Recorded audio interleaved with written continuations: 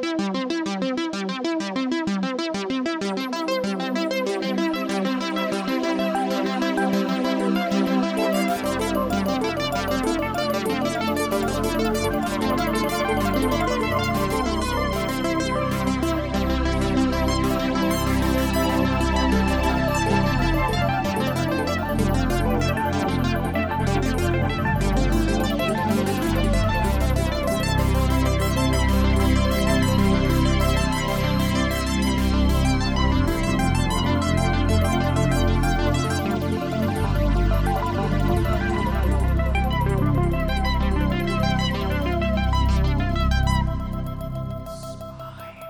2, 1, go.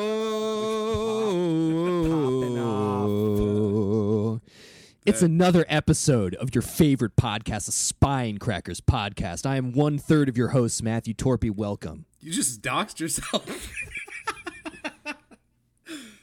I'm fully doxed online. I don't care. Yeah. Oh yeah. Your Twitter name is your full name. Never mind.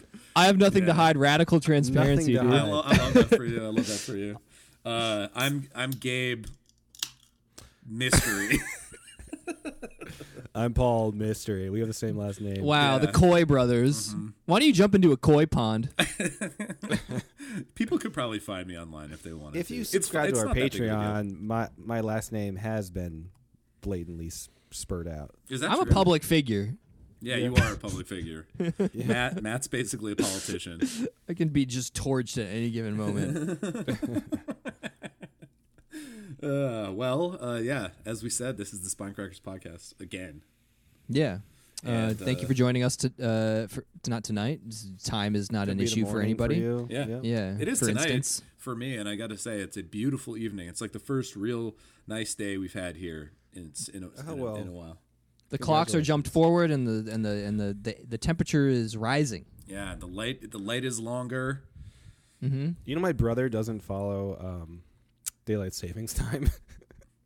You just can't not. You can't just choose not to do it. I get that it's stupid, but you can't just. He doesn't not. set his clocks back or anything. He just Does he also just go to his job an hour late or early? Yeah. Depending. I don't think chill. His job is really unique, and I think his boss might not follow it either. There's like some sort of understanding. It's really, I don't want to get into it, but it's, I mean, don't get me wrong, it's a true thing. I'm here for it. I know there's all kinds of debates about this that I don't understand at all, and if there's any daylight savings time podcasts out there, you can feel free to pop on for a correction segment. Yeah, please. But it seems just absolutely stupid to me. I mean, I think it was. I've looked up. This is one of those fucking factoids that I've looked up like a dozen times and it just never sticks. You know what I mean? Yeah, definitely. Yeah. There's so many of those. It's most of the factoids and facts in my life are just water off a duck's back. Yeah, true. Like, I know there's a reason, and when I looked it up, I was like, okay, that's like a semi-justifiable reason, and it kind of makes sense, but I completely forget what it is. Yeah, me too. I think it has something to do with Benjamin Franklin. I was gonna say it had something. No. I was. No. I was seriously. I was gonna say I think it had something to do with like farmers and almanacs or something. Yeah, but I don't fucking know. I don't know either. Listen, guys. Whatever. Listen, guys. It's pretty much whatever. We're here for another purpose, and that is to discuss a book. And the book today is who, and then not me has to say it. It is my pick. I picked Leviathan by Paul Auster. Leviathan. Leviathan. Yes. Tarantula. It is the second book we've read on the pod. Did we do the first one on the podcast? Or We did. Yeah, we did. It was like our it must have been like our second episode episode or something. Yeah, Moon Palace. Yeah, it's super early. But yeah, I like Paul Auster a lot. I've read the first book I read by him was City of Glass, which Gabe and I both love. I don't know if you've read that, Matt. I haven't. This is not City of Glass, the New York trilogy. Which City of Glass is one of the them? Novella is in there. Yeah, they're all really short. And then I read the Book of Illusions, and I love both of those so much. And I think the New York trilogy is like his most critically acclaimed best book. So I've read two books that I really loved. I gave Moon Palace like a super high score, but I kind of regret. I think we weren't fully calibrated yet. Yeah, we were young and ideal. So this is the fourth book by Paul Auster. I just wanted to give him a shot because I like his writing, and yeah. I feel like Paul Auster. This is also my fourth Paul Auster book. I read the New York Trilogy, also Moon Palace. Your fifth. What? Your fifth Paul Auster book? No, fourth. I count the New York Trilogy as one thing. It's one. I don't know. I know people separate them out. I know, and I think you can probably. I mean, I don't know. I guess you can buy them separately. I don't know, but I just count it as one thing because they're all short. They're so short. I mean, the whole thing trilogy is like less shorter than than 300 this book. pages. Yeah. Okay. So I just count the New York Trilogy as one thing. So I've read that. I've read obviously Moon Palace, which we did. This now, and then I read earlier this year in January. I think it was like my first book of the year. Actually, I read The Music of Chance, which is another one of his books that they made into a movie. Actually, that I didn't know, and it had really. Yeah, I think it had fucking what's his name? Oh god, I'm so mad that I can't remember his name. Should we just say actors' names? Yeah, Bradley Cooper. No. James Spader. Okay. James Spader and Mandy Patinkin played the two main characters in that. I genuinely love both of those actors. Yeah, so, yeah. I don't know who either of them are. Oh, James Spader. I know. Okay, yeah. Yeah, James Spader, coincidentally, in Crash, the adaptation of the J.G. Ballard book too. Was he? Yeah, that's interesting. Yeah, I mean, it surprises me that. Cool. Sorry, I zoned out. But yeah, no, yeah. So anyway, long story short, this is my fourth Paul Auster book. So Matt, this will just be your second. Big one. gulps, huh? Well, see you later. Yeah. This is my second. Yeah. Yes. Paul Auster is definitely one of these like names. Like, for a while there, like when I was in college and stuff, and like especially when I lived in New York City in my like early 20s, like he was one of these guys that is like oh, it's cool New York City guy, and yeah, I always lumped him in with people like Jonathan Latham and Michael Chabon. You know, like they're all writing kind of these like weird. Is that it? I always said it. Chabon. Hamon. I said Hamon. I don't know. Chabon, Chabon. Yeah, I don't whatever. know. And for whatever reason, well, actually, not for whatever reason. Like, I actually still think this is a bit of a spoiler to my opinion, but like, yeah, I was always somewhat cool on these authors. He's too famous for you, Matt. That's what you're trying to say. He's too much of a big name. He's won too many awards. He's not cool hipster enough. Yeah, honestly, true. Too many people like I something. know what you're trying to say. Something's wrong. Paul, I don't know if you forgot, but last episode Matt picked like the second most popular book of all time. Basically. Of all time. So in the Yeah. English-speaking world. So What do I need to pick? The Bible next? You want to read that? No. You like it because his name's Paul.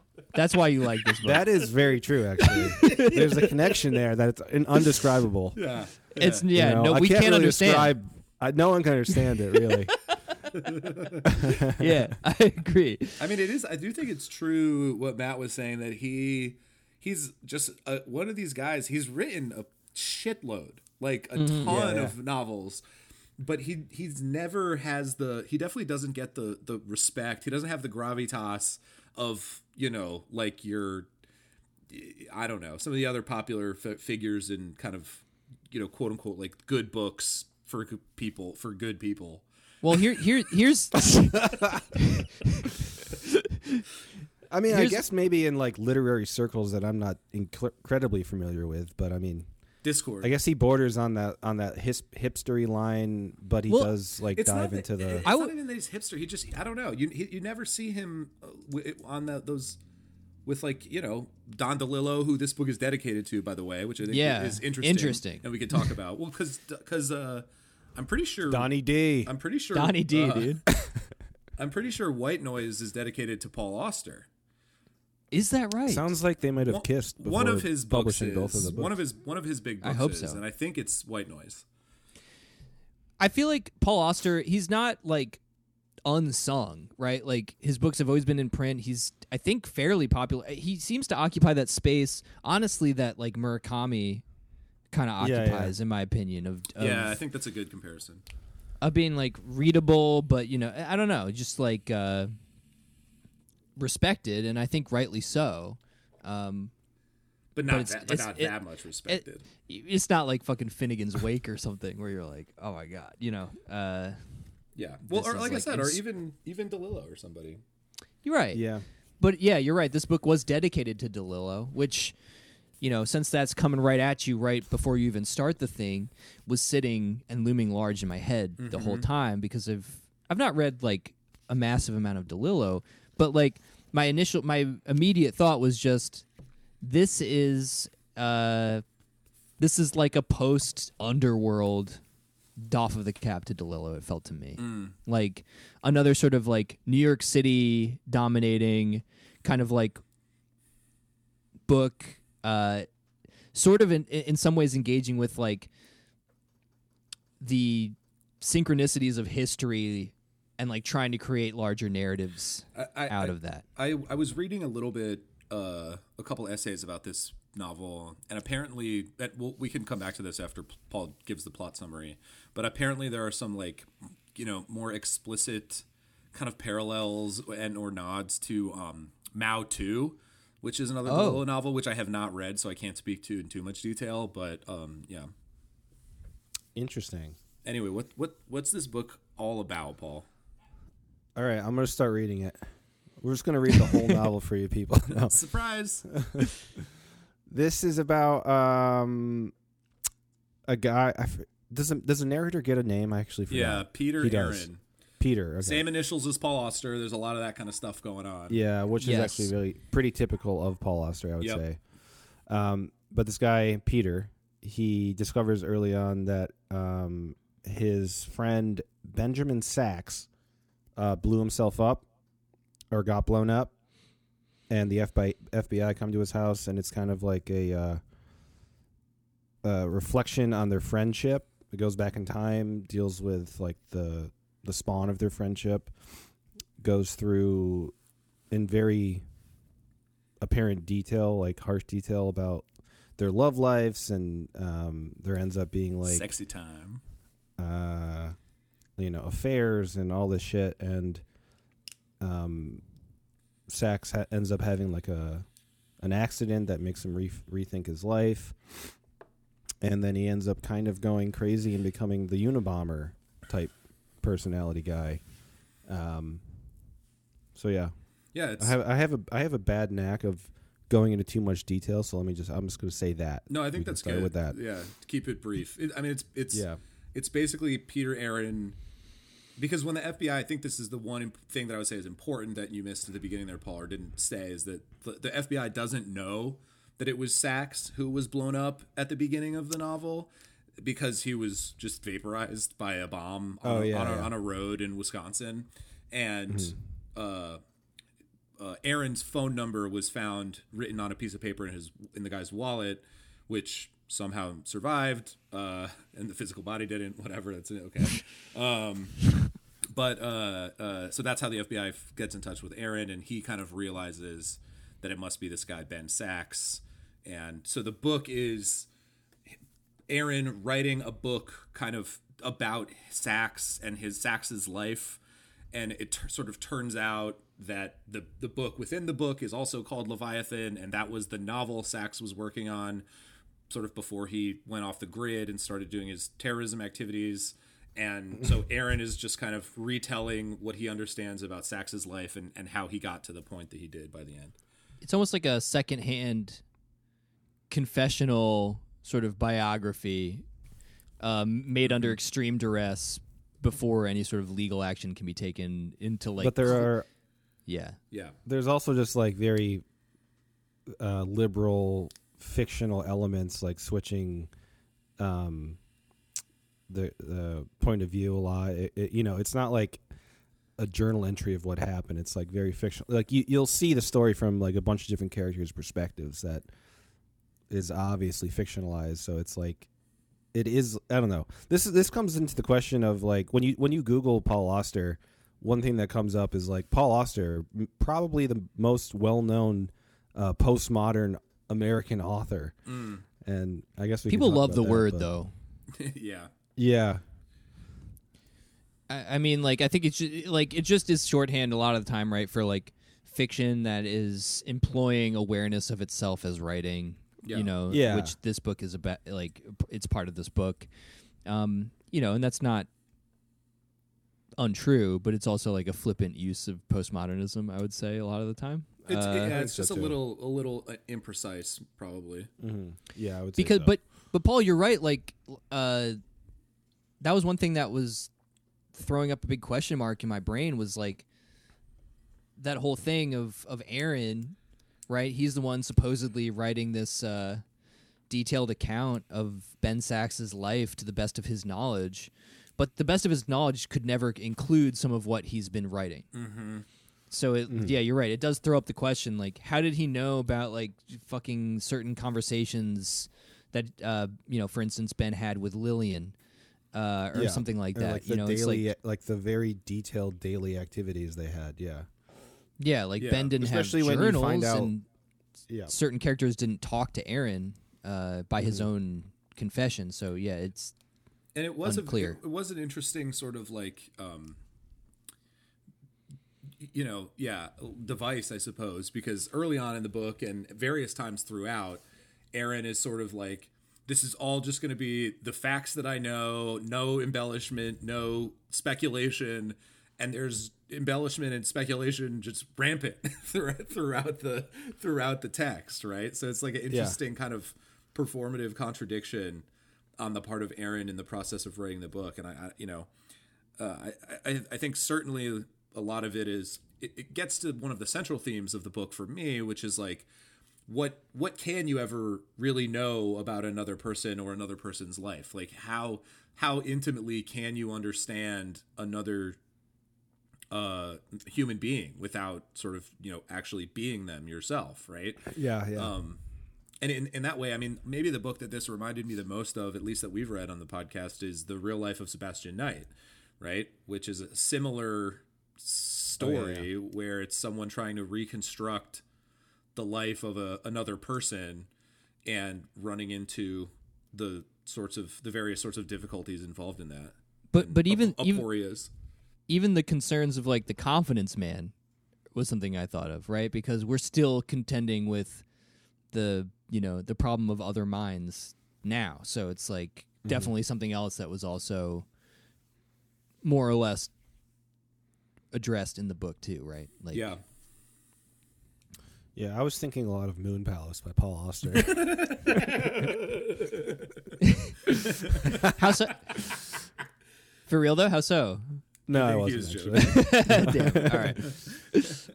No, I think that one of the strengths of this book, though, is like that highly personal nature of being in a relationship. Like, I think that this one touched on like maybe a different side of Paul Auster than I've read before. Is just like the issue of relationships and marriage and secrets and the perception of another couple that you think is like, you know, entirely fine, but then if you're friends with them, like you end up finding weird secrets out about them. And so yeah, it was kind of I like that a lot about this novel. Is just like it did seem like a different side of Paul Auster that I haven't seen. A little more like a little more personal and relatable, I guess. I feel like this is, from what I've read at least, this is by a pretty wide margin his most like the closest he gets to just like straight realism. Like there's because the New York trilogy is very weird, and a lot of stuff in those stories doesn't make sense, couldn't really sort of happen, or is otherwise kind of strange. Moon Palace was definitely, I think, weirder than this book, if not flatly fantastical. And then like the Music of Chance, which is the only other one I read, also had some very weird moments. A fun little detail we've talked, and maybe we should talk more about Auster's kind of like, I don't know what you would call it, but the way he inserts himself and the characters are sort of based on his own person and whatnot. Like I think Aaron's wife in this novel is Iris, and Paul Auster's real wife's name is Siri, so it's just backwards. that kind of thing. But one interesting connection that I found is that in the beginning of the story, when Aaron is relating how he met Sax, which is a cool story that we can talk about when we get into more detail. They meet at Nash's Tavern, and Nash is the name of the main character in The Music of Chance. Oh, okay. So maybe he was the bartender. Ooh, unified, expanded universe. Yeah, exactly. There's also a mention of like maybe a title of a book or something, but he uses the word Luna while describing. I think it was a book. And it made me think of Moon Palace. I think that's the title. I think that's another one. I think Luna is the title of a book in this novel, which is definitely Moon Palace. Yeah, because Aaron is a novelist. Right. To extend that even further, that it's just Paul Auster. But yeah, Aaron is a and novelist. so is Sax. Yeah, which is another like biographical meta thing that Paul Auster does. He writes a lot about like it almost feels like he's writing about his own personal writing process in some aspects in his own life. Just, mostly because of what I've learned about him through interviews and stuff, is he's like a kind of a secluded person, and he, like the descriptions he writes about Peter writing or about Sax writing is like kind of what I assume his process is, just like diving. Yeah, I don't know. Maybe that's a lot of writers, but it seems like Paul Auster does try to reflect himself in the work a lot in that way. Yeah, I think he's interested in the question of like, in this story in particular, the big question is, right, like what do we know about people and what constitutes like the official story? Like this novel is a unofficial account that's trying to get as close as possible to the last official story of the fictional character Ben Sax, whatever. But then, like, of course, the content of that unofficial final account of Ben Sax is filled with these revelations about different people over, decades of time knowing them that completely, like, 180 and upend and invert prior, understandings of who these people were, as friends, as lovers, as whatever. It's like the novel is very preoccupied with, it seems to me, like that kind of thing. And it's very explicitly trying to like preempt the more official narrative that's going to get told by the FBI once they crack the case, which, spoiler alert, they do at the end. Sort of with Peter Aaron's unwitting help. But the funny thing about that, though, is that like Peter, I mean, you kind of assume he gets arrested, and he shows the book to Worthy, which actually kind of reminded me of a name of. There's Worthy and Harris are the two agents, right? I think it's Harris at the end. Oh, okay, I'm not exactly sure. But I thought the name Worthy was kind of a callback to the last book we read, which is just like name your top Worthy, Mr. Worthy of Forgiveness. Yeah. Exactly. But I mean, he gives the manuscript, he gives the book that he just wrote. I should not be on a literary podcast. Yeah, let's go. This is proof. Nah, the dude, proof just keeps adding up. But yeah, he gives the manuscript to the FBI agent, and it's just like, and then I handed him the book, and that was it. It makes me. I was like, what the fuck? Are we supposed to believe that the FBI agent like published this book? But that, I don't know. I didn't know. I think it's sort of a little bit maybe like a sort of circle, like a closed circle. Like sometimes this happens where it's like, and then we begin it again. Like, time is a closed fucking loop. Whatever. Like, welcome back to the beginning. Yeah, I don't know. Well, and I think that fits with Auster's kind of. He's on record as saying like all of his books are just one book, and so really? yeah, which I think is just a way of saying that they're all kind of preoccupied with the same things. He has like a handful of themes that I think he really hammers on in almost every book. And that's true in this book for sure. But, I also think it fits into some of these kind of, referential, whatever, metatextual things where he is a character in a lot of his books. His books refer to each other in ways, like little ways, like the Nash's Tavern thing. that sort of thing. So I think that definitely fits. And I mean, like, even the plot of this book is very similar.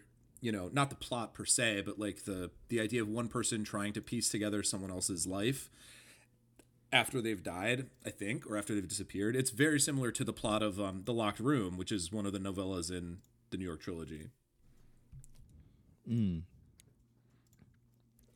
There's also like I found this more in Moon Palace in this one in particular, but there's like the issue, there's a lot of coincidences that seem to be over the top. I mean, definitely in Moon Palace, but there's one in particular in this book that was just like, I don't Which know, one? maybe my own personal,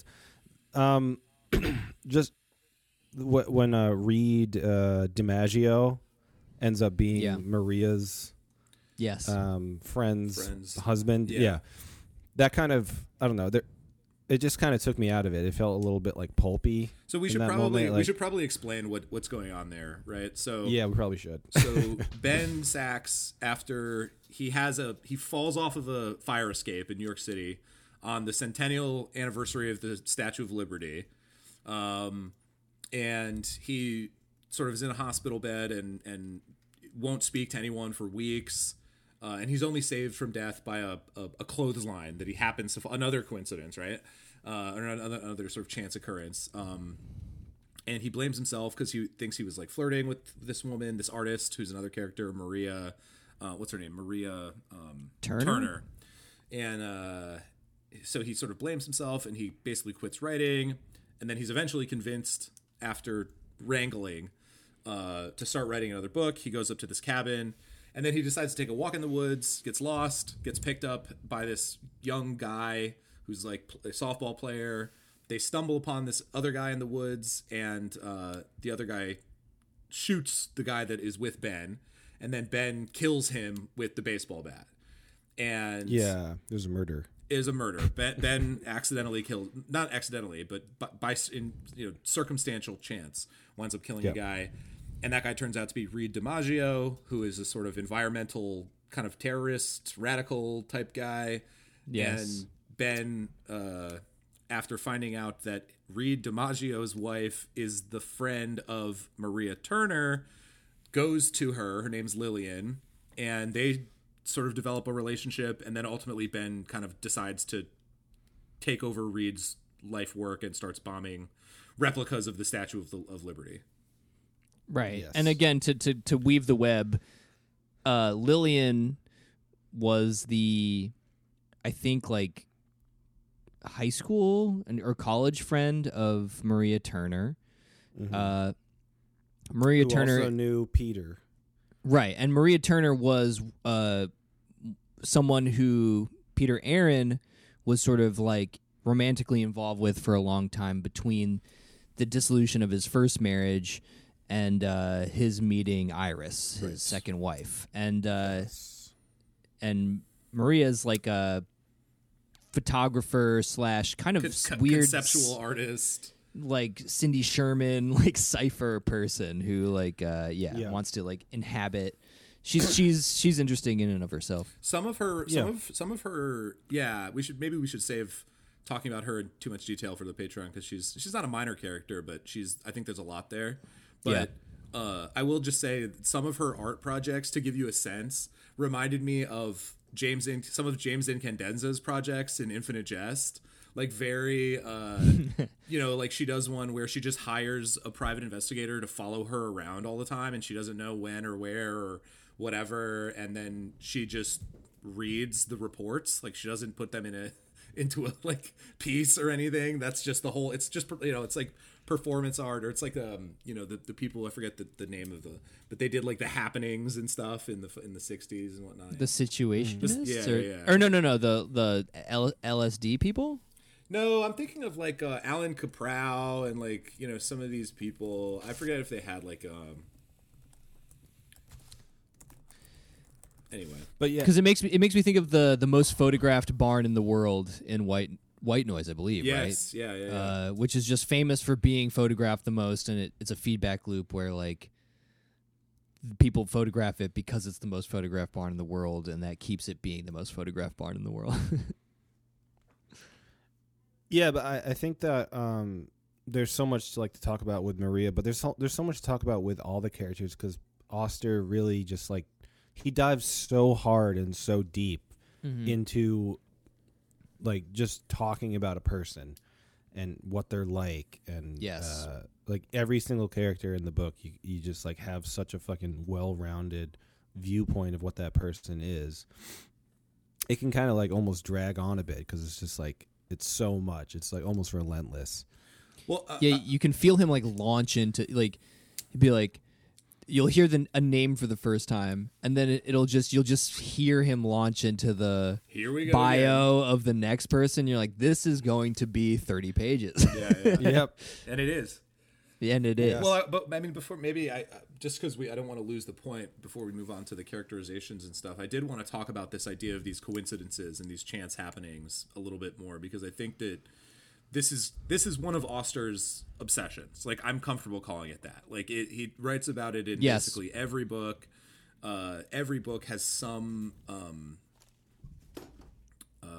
sort of, he has the whole book called The Music of Chance, and I feel like that just kind of describes his entire orientation. He's really concerned with, it'd be easy to read a book like this and see something like Paul mentioned, oh, the guy that Ben Sachs kills is a itinerant terrorist husband of Maria's friend, and da da da da da. It's and be and kind of roll your eyes and be like, oh, that's whatever.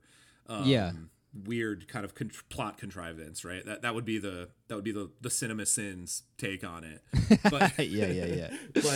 But this is a thematic concern for Auster, I think, because among other things, he's deeply concerned with the ways in which circumstance and chance and random confluence shape who we are, to the point that I think it's really a question about free will for him, right? How much do we actually control our lives? How much do we actually control our own sort of selfhoods? And I sort of think sometimes he feels the answer to that question is not all that much, because we are shaped by all of these seemingly minor random chance occurrences and synchronicities. And so I think it's a lot more than a Cinema Sins plot contrivance. Can I read a sort of description of Sachs? Sorry, I don't know. Yeah. I'm thinking of Oliver Sacks. Yeah, which I think is sort of semi-describing what you're talking about, because I think Sachs is the kind of manic,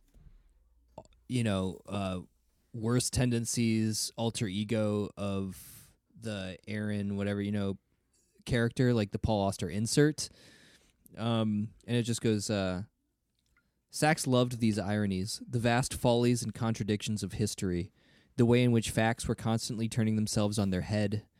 By gorging himself on those facts, he was able to read the world as though it were a work of the imagination, turning documented events into literary symbols, tropes that pointed to some dark, complex pattern embedded in the real. I could never be quite sure how seriously he took this game, but he played it often, and at times it was almost as if he were unable to stop himself. I think that's a great passage for describing Ben and Auster's concerns here with chance, because I think it speaks to, and I mean, I think at the end of the story, Ben is unable to escape the narratives that he himself has been writing his whole life. You know what I mean? Yeah, there's definitely this sort of Rashomon element to the story as well, where in the attempt to sort of journalistically, right, get these different perspectives by people who are close to Ben and flesh out his own conception of this guy who he thought, if he were left to his own devices, preoccupied with his own family and problems, was a sort of highly intelligent, if somewhat troubled, happy-go-lucky man. He would have never expected this to happen, and then you get this. The only thing I could say is a kind of regular rhythm to the book, also of as soon as you're comfortable with a status quo, as soon as anyone's comfortable in general with a rhythm to their life that makes a kind of sense that they can sort of settle into, there's a 180 that occurs. Or some shattering event. And I mean, I think that phrase that was in that passage you just read, and I have another one I want to read kind of on the same point. I forget exactly what it was, but something about the dark pattern in reality. Yeah. I think that's really what Auster is after when with all of these sort of his interest in chance occurrences and accidents and The Leviathan. Yeah, the Leviathan, which is, well, we can talk about what it is. It's like a chaos monster, right? It's a biblical. Jordan Peterson would Testament. hate it. Yeah, it's this thing that You have to slay your Leviathan. It's a biblical monster. yeah. Yeah.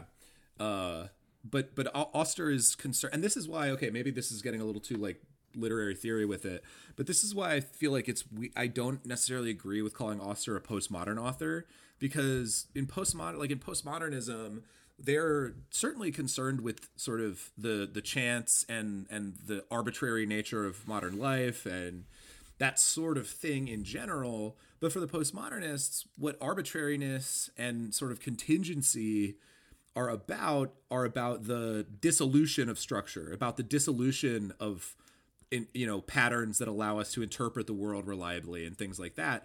What Auster is looking for is a way to interpret contingency and accident in a way that is pattern giving and meaning giving. And I think that at the end of the day, even Sachs, all of these, his whole arc is that all of these accidental occurrences, going back to his first trip to the Statue of Liberty and his subsequent falling off of the balcony on the Statue of Liberty's anniversary, if you're really postmodern, you say that random occurrences, no meaning to be found, but we do find meaning in them as people, right? And we find these patterns, whether they objectively exist or not. So I think that Auster is interested in that topic, but not in a way that would signal to me any sort of like postmodern philosophical commitments, if that makes sense. Yeah, nothing other than being sort of the inheritor of like contemporary thought, right? Which is influenced by postmodern thinking. Yeah, I mean, so here's the passage I was thinking of that made me sort of think of this a little bit. And this is describing Sachs's accident. In other words, even if Sachs seemed to be doing more or less well just then, even if he was only dimly aware of his own distress during the months and years preceding that night, I am convinced that he was in a very bad way. I have no proof to offer in support of this statement, except the proof of hindsight. Most men would have considered themselves lucky to have lived through what happened to Sachs that evening and then shrugged it off. But Sachs didn't. And the fact that he didn't, or more precisely, the fact that he couldn't, suggests that the accident did not change him so much as make visible what had previously been hidden. If I'm wrong about this, then everything I've written so far is rubbish, a heap of irrelevant musings. Perhaps Ben's life did break in two that night, dividing into a distinct before and after, in which case everything from before can be struck from the record. But if that's true, it would mean that human behavior makes no sense. It would mean that nothing can ever be understood about anything. Doesn't he go on to say that like Sachs' reaction, he could have had like 1,000 different reactions to his accident. Mm-hmm. Basically like an infinite amount, right? Yeah, and I think that, but I think what that passage speaks to also is like this idea that the rupture, the sort of cataclysmic moment, is for Auster at least part of some sort of pattern, right? Some sort of story to be told, some sort of narrative. It's not just a random before and after moment where, because as he says, right, if it really is a full break, then everything that comes before should just be thrown out the window anyway, because you're basically just starting life over again, and there's no interpretation to be done there.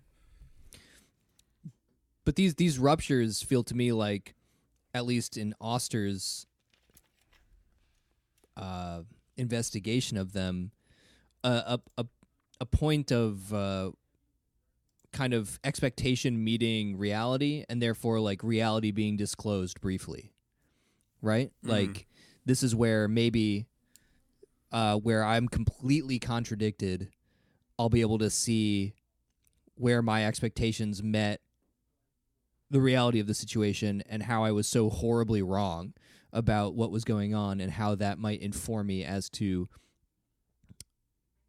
you know, a portion of reality, or reality for a brief flash was actually like there for me to witness. Yeah.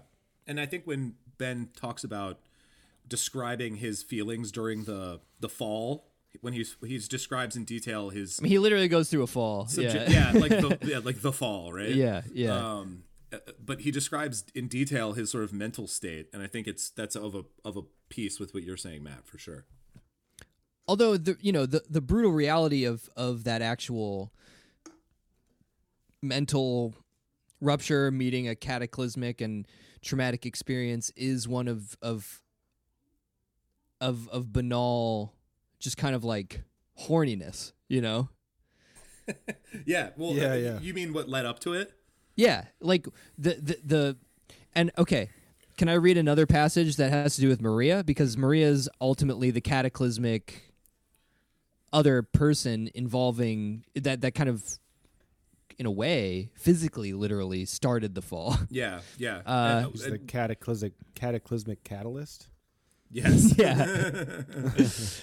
But I think just on this before you read it, just on this thing, because it's it's in the moment. But Ben afterwards treats his feelings towards Maria again not as like this ordinary human failing, I'm horny, but like as this and yeah, right, and yeah. Peter tries to talk to him about it and be like, dude, you we're looking at her legs in a skirt, like it's not that deep.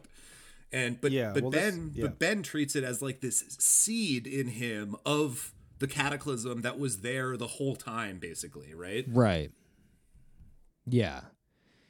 He is of sin, Paul Bunyan. True. We got to stop. Every book is a sequel to another book. No, I don't care. No. I just mean people aren't going to know who we're talking about. John Bunyan, the last book that we read. I actually, before I was making a joke, and now I actually said it by accident. Fuck. Oh, did you really? Okay. Yeah. Well, I'm glad I corrected it then. All right, sorry. Read. You got Paul on the mind, don't you? I do. It's tough. There's too many Pauls around me. Yeah, well, I think there's not enough.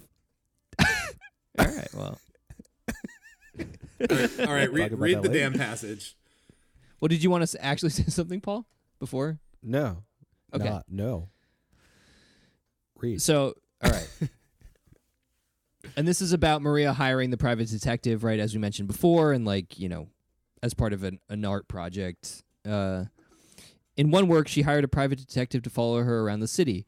For several days, this man took pictures of her as she went about her rounds, recording her movements in a small notebook, omitting nothing from the account, not even the most banal and transitory events. Crossing the street, buying a newspaper, stopping for a cup of coffee.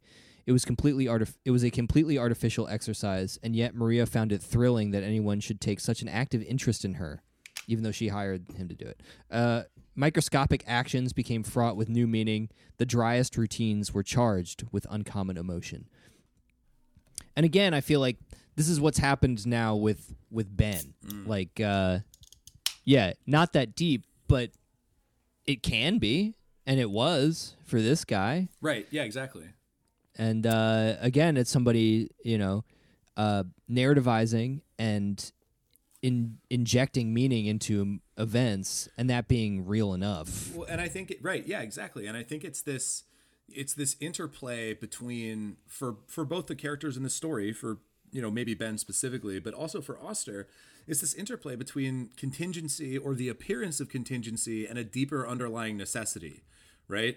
So for Ben, all of these things are sort of, you know, necessary. They're part of a pattern that's playing out over time. And it's, you know, he's just hasn't been able to see the full picture yet, or at least in his mind until the end. So these things that appear to be just kind of random accidents that someone like Peter tries to write off as like, dude, you were just a little drunk and a little horny, or, you know, whatever, for Ben are these deep well springs of reality and truth and necessity. Yeah. Or signals thereof. I did want to point out, too, that Paul Auster's middle name is Benjamin. See, there's another one. I didn't even know There that. you go. Damn, that's a good pull, actually. That's really good. Yeah. But, I mean, I don't know. Maybe I look at it from a different perspective, but I remember bringing up in the Moon Palace episode that I thought that like Auster's viewpoint was kind of like the shame-based narratives in that book kind of coalesce with the shame-based narratives in this one, that comes down to like, I think, a level of religious shame almost, that possibly Auster is dealing with, or at least talking about. Just, I don't know. There's like an element of Ben that,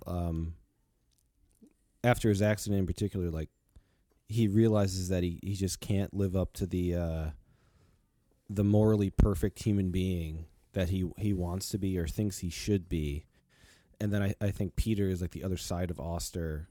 I'm just speculating. That is just like, it's just a girl in a skirt. Like, you can look at that. Like, it's okay. You don't have to kill yourself. You know, and I just feel like there's this internal struggle that comes across as like emotionally artistic to me, that I feel like Paul Auster I mean, and does well. Ben like basically literally takes a vow of silence after he falls for like a month. In the hospital. Yeah, radical quietism for Ben. Yeah, exactly. Well, Yeah. and Peter's not like, whoa. I keep forgetting that my microwave can hear everything. You sound like a paranoid schizophrenic. Peter's not like Mr. Rogers, you know. He's not like no wholesome as fuck. We haven't mentioned that He fucks Ben, Ben's for wife. instance, Ben has a wife named Franny. Fanny. Forget her name. Fanny. Which is why, you know, which is why that he feels so bad about sort of actively engaging in flirtation with Maria at a party.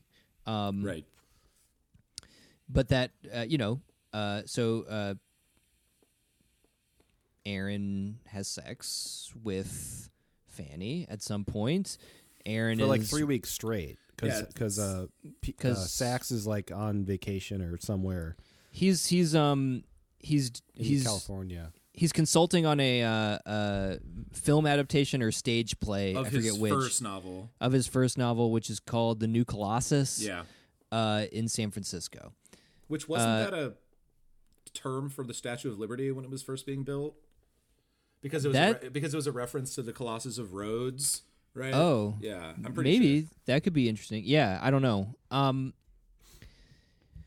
Which that whole affair, also, Aaron was post-divorce, right? He's got a son, David, and so he's not like, he's not like a wholesome, completely flawless individual by any means. Yeah.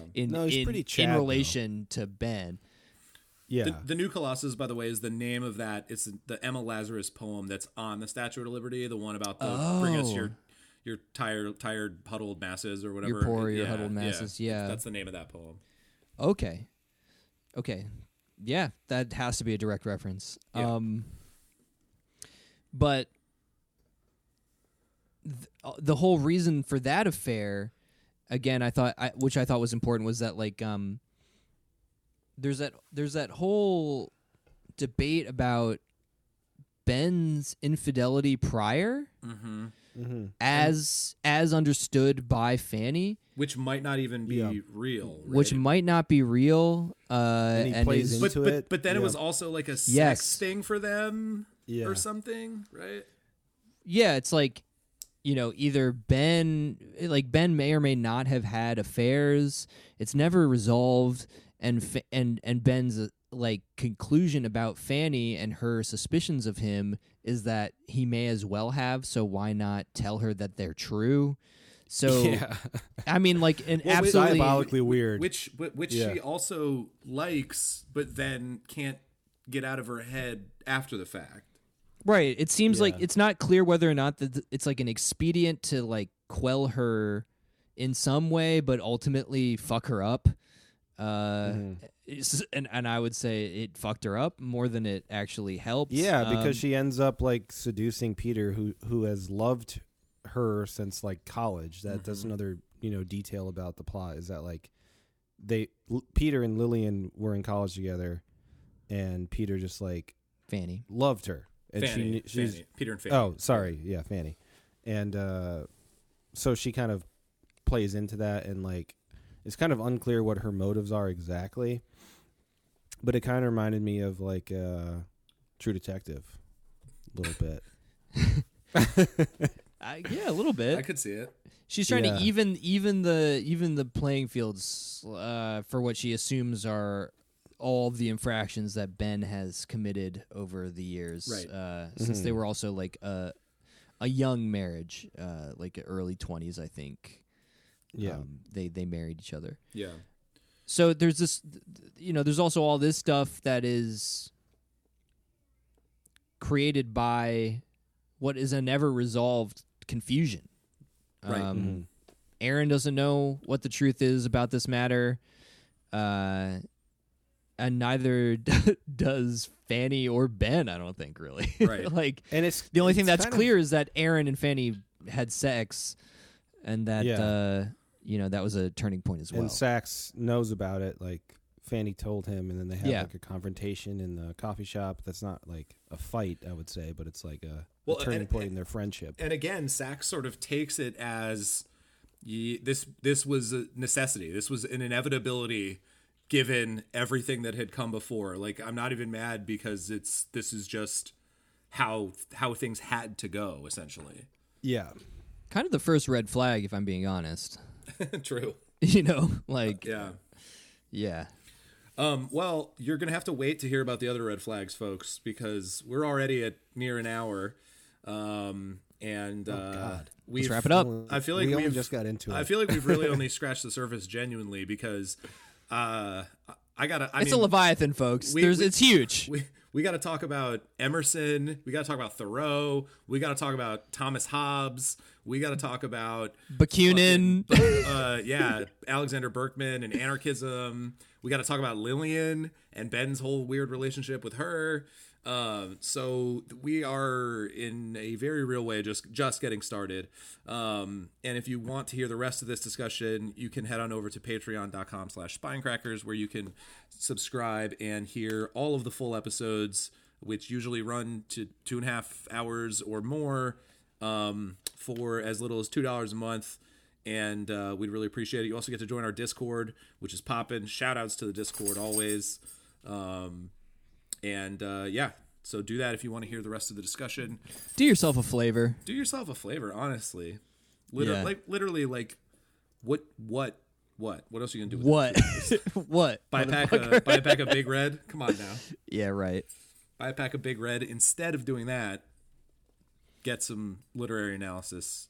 That's fun. Get made fun of by smart people. And get to join a fun community of cool people. All right. Anyway, so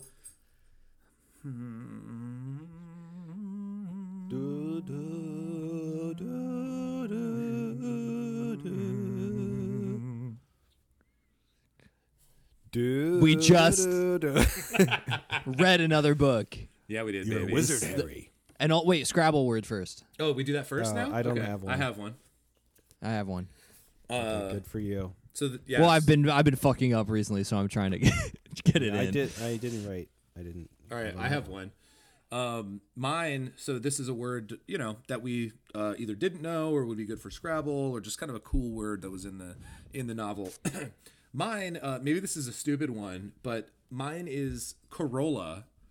I knew it was a car, like Toyota Corolla. Yeah. And I guess probably in the back of my mind, I figured that it was a real word but you never know. Like cars. I'm all ears. I've never heard this. Yeah, and so I knew, obviously, like Corona, like light, and it's in the context of light. The Corollas of burning light is the phrase, and I was like, but that's not a Corona. It's different. That's like a thing that's in the sun, right? Like a halo. Yeah. But a corolla is the petals of a flower, typically forming a whorl within the sepals and enclosing the reproductive organs. So there you go. Whoa. Damn, Toyota. I know, it's a deep What the hell? deep cut for Toyota. Yeah, a little erotic, if I'm being honest. Oh, definitely. Whirls? Big Reproductive George organs? O'Keefe vibes.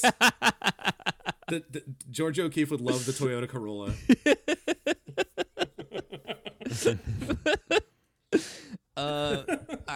read mine. It was Moll. Like Darth Maul? Moll. That's a good one. And all it means is a gangster's female companion and or a prostitute. That's interesting. I wonder if it's like a It's from Mali, maybe. Molly or something. Which Yeah, it's slang, and it's like I think it's like 1920s slang. right. But it's like it's kind of like I feel like ride or die bitch is kind of the best way to describe it. But yeah, Yeah, that's what's up. MOLL. I don't know much about I don't know much about Moll Flanders, the Defoe novel, but I wonder if there's a connection there. Like, I don't know much about the plot of that. I've never read it. All right, Paul, did you find one or no? No, Okay, all right, fine. All good. I did have one when I first read, and it was like a good one, and I tried to look for it, and I didn't find it. Mine- I should have underlined it. I it's didn't have fine. a pencil at the time I was reading it. No problem, Paul. Minus 10 points for Hufflepuff. Yeah. What so- you Fuck, read? fuck you and your energy. I'm quitting right now. Whoa, Hufflepuff's the color of your energy. I thought that we had discussed on the Christmas episode that I was a Gryffindor, No, yeah. so I resent this. Here's a trail of okay. conversation. Well, here's a question for you, Paul. All Would right. would a real Gryffindor get so triggered by someone mishousing them? Mishousing. I think they would. Yeah. I don't think so. I don't. Are Think you They'd have mishousing me? They've had pride in their No. colors and the I don't think. Gryffindor I colors. don't think so. Yeah. Okay, you're a squib and you suck. Question answered. Anyway, so If I were to guess about how many magical powers you had, I would guess negative powers for your squib. Think about that. Your Patronus is a boner. that sounds awesome. Sounds powerful. Yeah, it's fine. Yeah. Anyway, Small, it's a chode boner. No. All right, the people want to hear what Harry Potter houses would these characters be in. Let's go with Aaron first. Let's just go with the big dog. Peter, Aaron. Gryffindor. Strong Gryffindor. Okay, why? I feel like he always kind of did the right thing for other people, but also for himself. I think the situation with Lillian was Like when just he had sex with his friend's wife. yeah, he was just fucking. Sometimes you're in a weird situation, and you gotta follow your heart. And he was gonna tell Sax about what he did. That I think that situation is very Gryffindor. He felt bad about it, but it was like what he felt in his heart, and he did what he felt was right for him. Okay. But he was gonna tell him about it. Okay. All right. I And also he think does. that like him kind of protecting his friend Sax from the FBI. I found that to be Gryffindor and not True. like Hufflepuffy. Like I'm just loyal to my friend. It was that, but it was also like a brave act. See, I was going to say Hufflepuff for kind of the same reason that he's so loyal to Sax, and he's doing this whole book is about trying to tell Sax's story, so it doesn't get kind of marred or whatever by the FBI findings. So I get where you're coming from for sure. I'm sticking with Puff. I'm gonna go with Puff too. I feel like most of Aaron's quandaries are about who to be loyal to, and that's what I is find causing that- him pain. I find that is more true with Sax. Well, let's talk about Sax. Yeah, What's up? let's I think talk about Sax Sax, is baby. Yeah, exactly. I think Sax Yeah, is come on now. totally beholden to a lack of direction, and he clings on to like his extravagant, weird personality in a very strange way. But I feel like he's way more lost than Peter is, and I just find him to be like beholden to his emotions and his shame in particular. I just find him to be like very, very Hufflepuff. I think Sax is Ravenclaw, in a negative way too. Why are we even friends?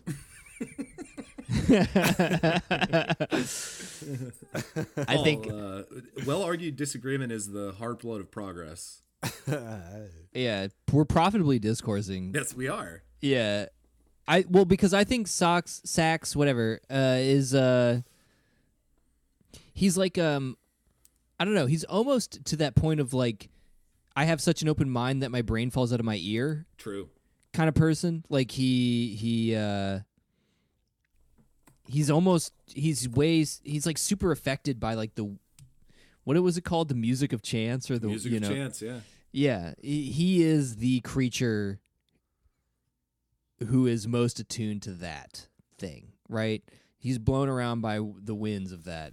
He's hearing the tunes of that. Like it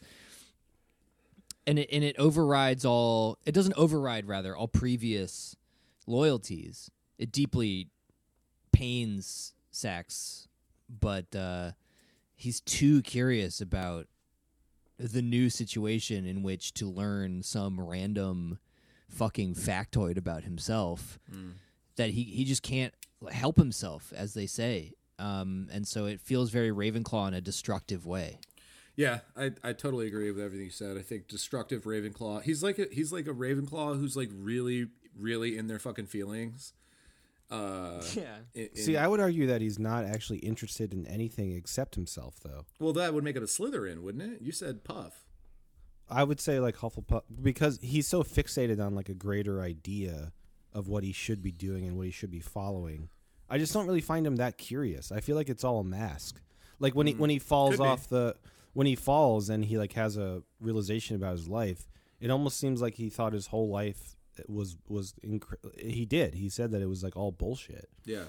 Like he wasn't actually like curious. He was like trying to mask himself in the personality he developed. I mean, that's fair. I feel like he's like he's Ravenclaw, but then there's like a darkness. There's a Slytherin at in the threshold or whatever the fuck. Yeah. Yeah. I think he's demented. He's like the Raven carrying the snake, you know. Yeah. All right. Is there anyone else? We didn't get into detail about most of the other characters. I mean, we could do Maria. There are a number of characters. Like Paul said, like all these characters have very fleshed out backgrounds. Honestly. Yeah. We should do all of them, but we're running out of time. Maybe in the Patreon we could do some of the lesser talked about characters at the beginning. Sure. Including like basically every female character. Yeah. Well, true. Yeah. I mean, you said something. Well, whatever. This is all going to come back. We as we've said, we've just started the conversation. Really. Tip of the iceberg. Tip of the iceberg. Yeah, I think we'll probably talk about Fanny, Lillian, Maria. Yeah.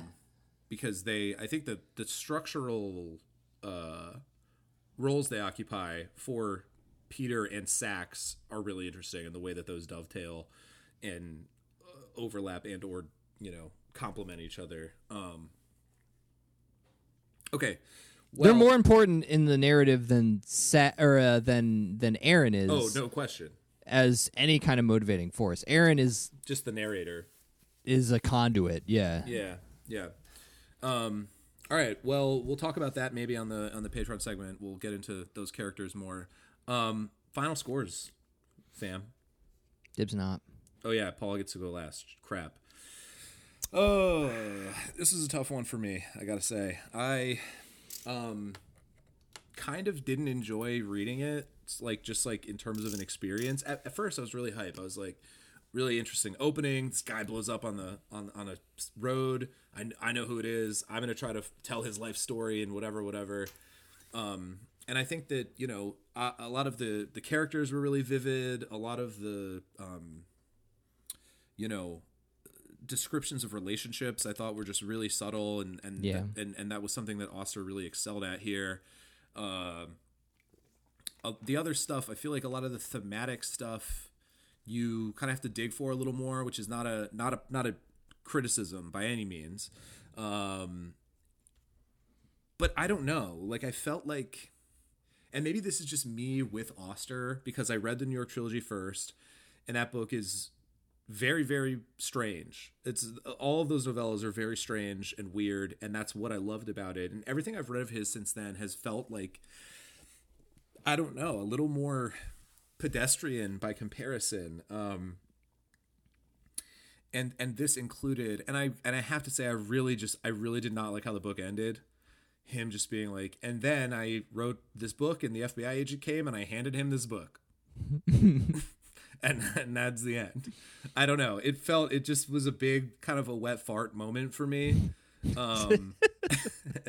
So that's gonna, knock my score down a bit. I think talking about it, and there's a lot more stuff to talk about, as I've said, has made me kind of see things that maybe I didn't see before. I don't know. I'm stalling at this point, but 3.37. Nice. Yeah, I feel similarly, and I'm even less familiar with Paul Auster. Obviously, as always, the nice hour-long discussion broadens my perspective, and I see layers, and that always is just sort of like, as far as craft goes, I'm always like, all right, nice, Yeah. I would have just breezed over some stuff had it not been for other input, which is why this is great. That's why we're the best literary podcast. The best. And No one touches us. Try it. That's right. Come for just us. ask Sweden. Yeah. Okay. Whatever the 31 other ones that beat us, fuck you. We're coming. Or I forget where we stand. Yeah. It didn't feel. Yeah. I don't know. There was a whole lot of characterization, and there was much hay made about these synchronicities, these seemingly improbable events, and how we can draw those connections to create a narrative. But ultimately, what felt the strongest was what Gabe said. Just super well observed conversations and dynamics amongst friends and romantic partners. Basically, the most grounded, banal stuff in a way. It was the most interesting to me. Was the thing I enjoyed the most about this book. And then the so-called Leviathan, the Or narrative underneath that was swimming darkly, and sort of driving all things in this book. I don't know, man. It just I didn't feel it too strongly. It wasn't evoked for me by this story in particular. So I'm also gonna have to give it I'm gonna give it a 3.3. Nice. Yeah, I mean, I love the New York Trilogy so much. I read it in college, and it was probably one of the first. It probably was the book that kicked off my interest in reading more seriously. I would say. Just, honestly, same. I've read it twice. Really? One of them, yeah. Yeah, and it's weird no small because thing. He wrote that book. I think it was his second or third novel. It's really early on in his career. And it almost seemed like he's tried to reel it back. Every book I've read since then has been a little more subtle and has less less layers. And I think the New York Trilogy works so well for me because it's there's so many weird layers, and it's just toppling over you and hitting you over the head, that I feel like he's been trying. The books I've read since then have just been too subtle and too removed from that initial way that he wrote. And it just there was something about it that didn't work for me. I wanted it to be I wanted to hit me over the face in a way, you know what I mean? What are you laughing at, Matt? You laughed at something. I'm looking at This is my personal girlfriend. life. Yeah. But I mean, I did really like the characterizations a lot. I feel like Auster just understands people, and I've always just loved his writing. There's an interview I watched with him where he talked about what he tries to do in his writing style and what he likes about reading, and he talked about how he likes reading a book that kind of feels like you're listening to music, and he tries to evoke that in his writing.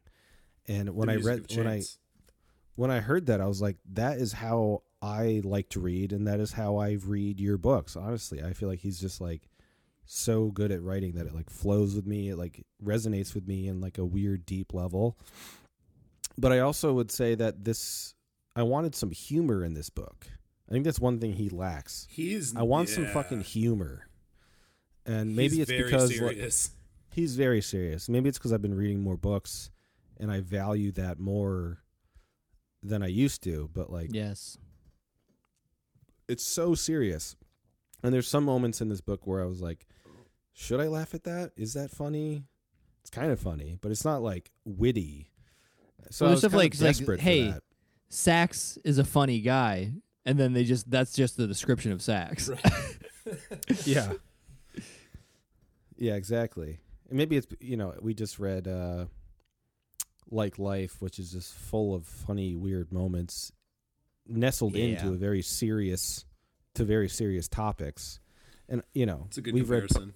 we've read plenty of like funny books or like books that have funny elements. And I don't know. I just feel like I want that now. I need that. So I was lacking in that. Hell yeah. But yeah, I don't know. I did enjoy reading it, but I didn't love it. I think I will forget about it pretty quickly. I'm going to actually give it a worse score than you guys. I'm going to give it a solid 3. Damn, nice. All right. Hell yeah. Yes. All right. It's kind of nice So- when we're all sort of in the same realm, though. Yeah. Yeah. All right, folks. Well, thanks for listening. And again, we're just getting started with this discussion. Patreon.com/Spinecrackers. All the full episodes, bonus videos if you want it. Discord's popping off. Instagram, Come on. Facebook, Twitter, Spinecrackers Podcast. Bye. Bye. Bye.